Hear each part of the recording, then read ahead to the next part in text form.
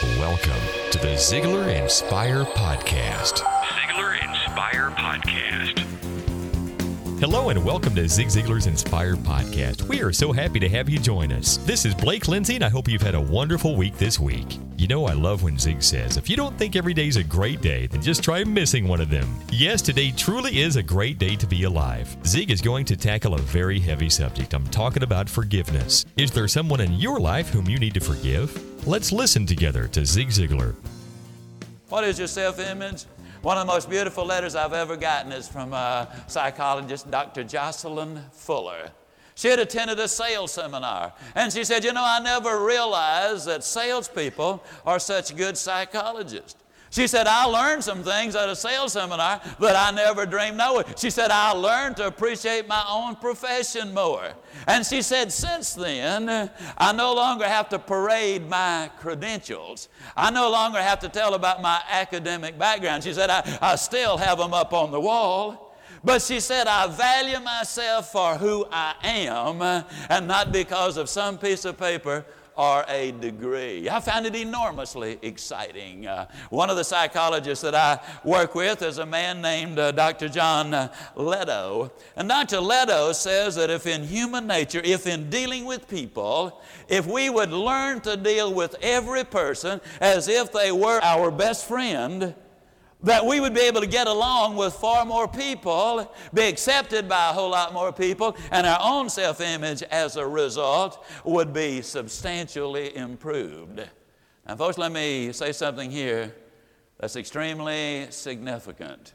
I know it's awfully tough to respond when your mate of 17 years walks out and leaves you with 4 children to raise. That doesn't get solved in 20 minutes. I know that it's tough to respond when a trusted friend and a partner embezzles funds from the company, forces you into bankruptcy, you lose your home, and so many other things. I know it's tough to respond when you're unjustly fired, or when you were abused as a child, or when your child was killed by a drunken driver, or by a drive-by shooting, and then they walk away scot-free. I know it's an awfully tough thing to do. But the question is, just how do you respond? What are the steps that you take? First of all, you must acknowledge where you are. See, that's one of the things a lot of times we don't do. We don't want to think about it. Where am I at this moment? Where are you when something like that happens? I'm here to tell you we grow in adversity. Mary Crowley grew in adversity. You can grow in adversity. In the March 28, 1993 issue of Parade magazine, some of you might have seen the article on a young man from Fort Worth named Randy Souders. 17 years old, an athlete, a very healthy, outgoing young man. He injured himself in a diving accident, became a paraplegic. He was in the hospital for 5 months. And he, of course, was very upset about what had happened. And one day, he's active and enthusiastic and doing everything that a healthy 17-year-old athlete would do. And the next moment, he realizes he's going to be in a wheelchair for the rest of his life. Yes, he had a pity party there for about 5 months. But in the past, he had demonstrated some artistic skills. And one of the therapists there at the hospital almost literally forced a brush on his hand and brought him the stuff, and he started again doing some work in the world of art.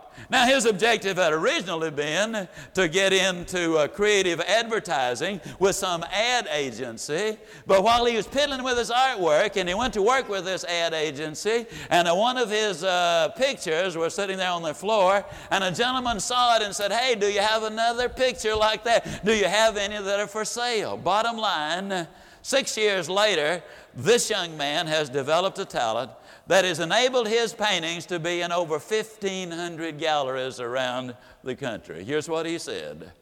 He said, "Had this not happened to me, I doubt that I would be where I am today." He took the proverbial lemon. He made the proverbial lemonade.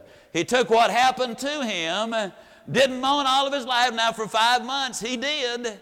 And then he decided, I got to get on with life. People ask him, what's the last thing you think about? Do you think about that wheelchair all the time? He responded, the last thing I ever think about is my wheelchair when I get up in the morning. I'm excited about what I'm doing. When we get excited about life, then, ladies and gentlemen, we can respond instead of reacting.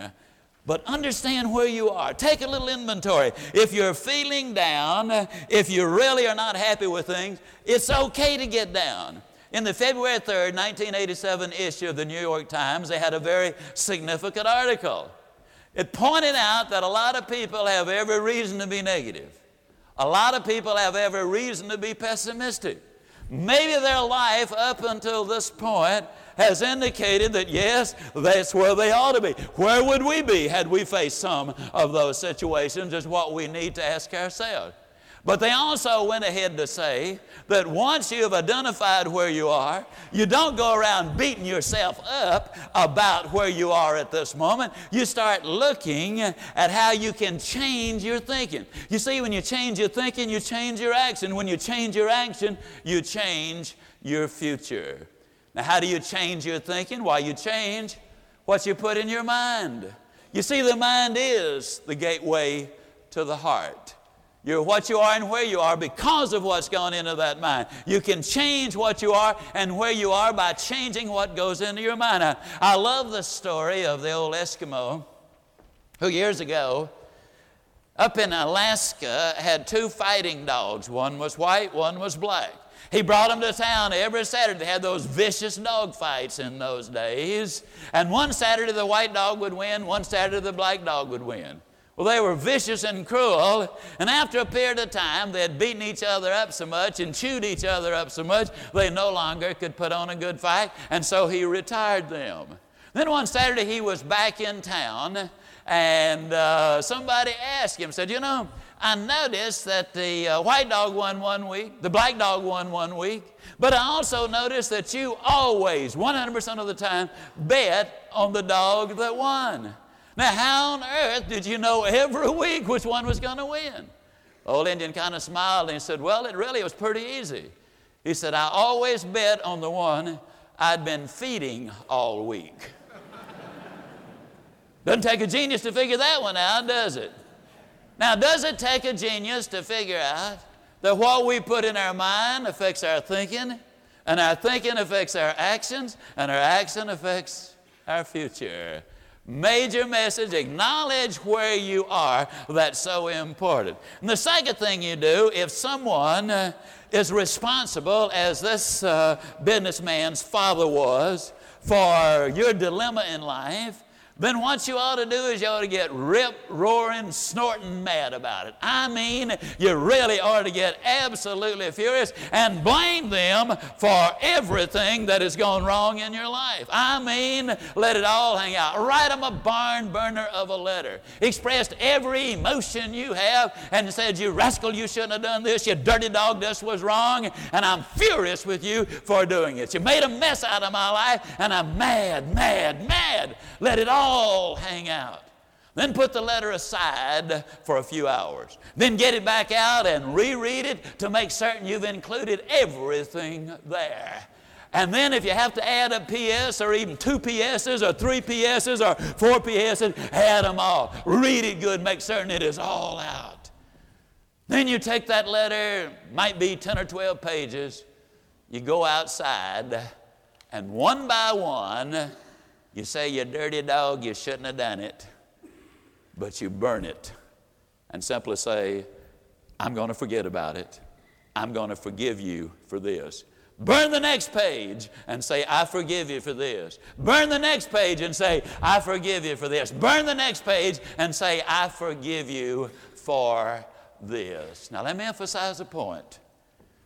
When a lot of crimes against a person have been committed, especially incest, sexual abuse, verbal abuse, and they've been brutalized over a long period of time, for some people it is absolutely impossible to forgive them without some help. I encourage you to get that counseling, because that forgiveness is absolutely critical. You must forgive them for what they have done. And I know a lot of people might rightfully argue, well, that so-and-so doesn't deserve to be forgiven. I would agree with you. However, let me encourage you, let God be the decider in that issue. Don't play God. Let God forgive them. Let God deal with them on that area. But you need to forgive them for your own benefit. That might take counseling, as I'm saying, and in many, many, many cases it absolutely will take counseling. But let me also say this, that this can be enormously dangerous. Incidentally, I do not recommend that you necessarily go and confront that person, particularly at this stage of the game. At some later date, provided it doesn't interfere with a marriage that somebody else has consummated since then. Don't be vindictive. Hans Selye says the healthiest human emotion is gratitude and the most destructive is revenge. Do not do anything that would hurt the other person. Remember, you have forgiven them. Now let me emphasize a point. When I said a moment ago, forget it, theoretically, and in most cases, logically, that is impossible to do, is to forget it. Because everything we've ever seen, heard, smelled, tasted, touched, or thought about has become a part of us. But when I say forget it, you forget that you're going to extract vengeance on them. You give up the right to extract revenge from them. That's what I'm talking about when I make that statement. It's tough to do, but it's so enormously important. Are you willing to try this? Start with writing a letter to that person, detailing how they have hurt you, but don't send it. After you have finished, you can burn it, shred it, or just throw it away. And say, I forgive you. Try it this week and see if it lightens your load a little bit. This is Blake Lindsay encouraging you to live your life to the fullest. Ziglar. Inspiring true performance.